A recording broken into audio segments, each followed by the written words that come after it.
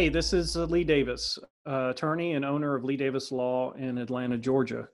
And you may have seen some of my other videos, which are very well produced and very professionally done by the folks that I normally hire to do these things. But today I've just got a couple of thoughts that I wanted to share with everybody. They're more topical because of the COVID-19 crisis. And so this is going to be a little bit more informal. And it's just going to be me kind of sharing my thoughts on some different issues. So yesterday, just to put this video kind of in context with where we are during the COVID-19 crisis, this is April the 23rd, and on April the 20th, the governor of the state of Georgia, Brian Kemp, announced that Georgia was going to start reopening certain businesses after being shut down for a while because of the COVID-19 crisis. So this question, or this question that I'm going to talk about today, is directly relevant to the governor's decision to reopen the state. You might know it's a very controversial decision here in Georgia. I think it's getting a lot of national attention because President Trump even weighed in with it and said that he doesn't agree with the decision. He strongly disagrees, I think was his words. And so it's kind of topical. And the question that I received from someone was, can we sue the governor if his decision ends up turning out badly? And the short answer to that is no. Now, I'm not going to just end it there. I'm going to explain why it's no. Basically, we can't sue the governor or a lot of government officials because of a concept called sovereign immunity. Sovereign immunity is a legal concept that has its roots all the way back to England, when the king was the be-all and end-all of all laws and application of laws and everything else. And sovereign immunity, basically in its most basic form, is you can't sue the king. The king is the reason why you are permitted to exist, and therefore you cannot sue the king for any reason. You live there at his pleasure.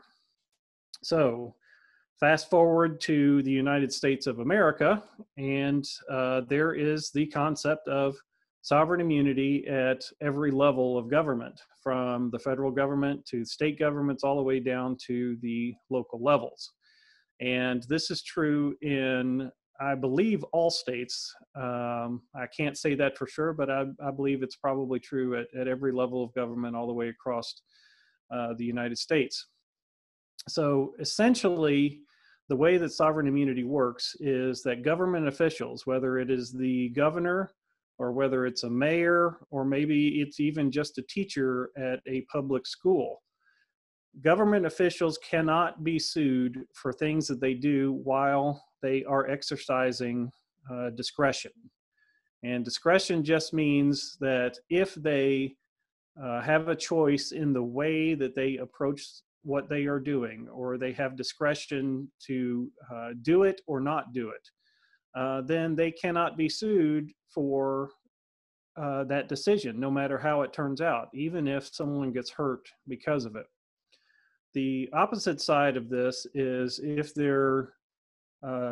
they fail to do a duty that is considered ministerial. Ministerial means that they don't have any discretion, that they are required to do it, and maybe even required to do it in a certain way. And if they don't do that, then they could be subject to being sued in a civil court.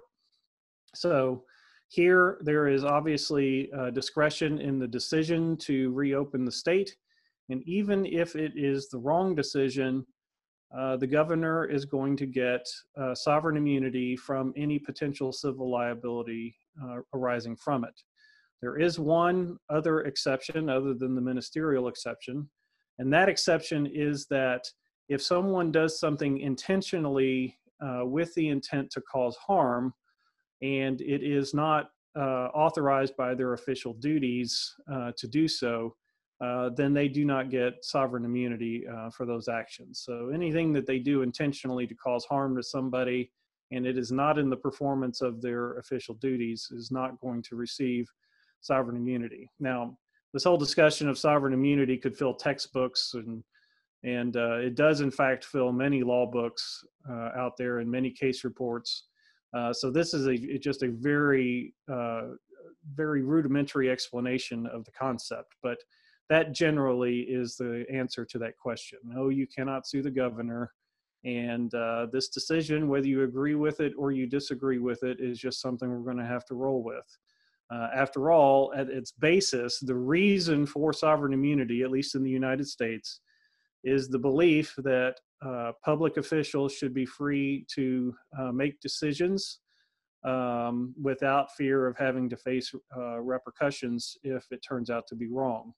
And while I don't agree with the decision to open the state right at this minute, I think the governor is making a difficult decision when he doesn't have all of the facts at hand. And unfortunately for politicians, that's part of the job. Sometimes you have to make difficult decisions, and sometimes you have to do things that are going to bring you shame and scorn and anger and that sort of thing upon you personally. But if we didn't have elected officials who were willing to make difficult decisions, then they shouldn't be elected officials in the first place, in my opinion. And sovereign immunity does provide that layer to let people try to do the best job that they can without fear of being sued. So those are my thoughts on sovereign immunity, and to answer that question about whether or not we can sue Governor Kemp if this turns out badly. And so if anybody has any questions, feel free to look me up on social media. You can find me at Lee Davis Law. You can also post some comments down below. And if you like what you see, please hit the subscribe button. I'm going to have several more of these things coming out here shortly. And hopefully I can help explain some complex legal terms and concepts in ways that everybody can understand.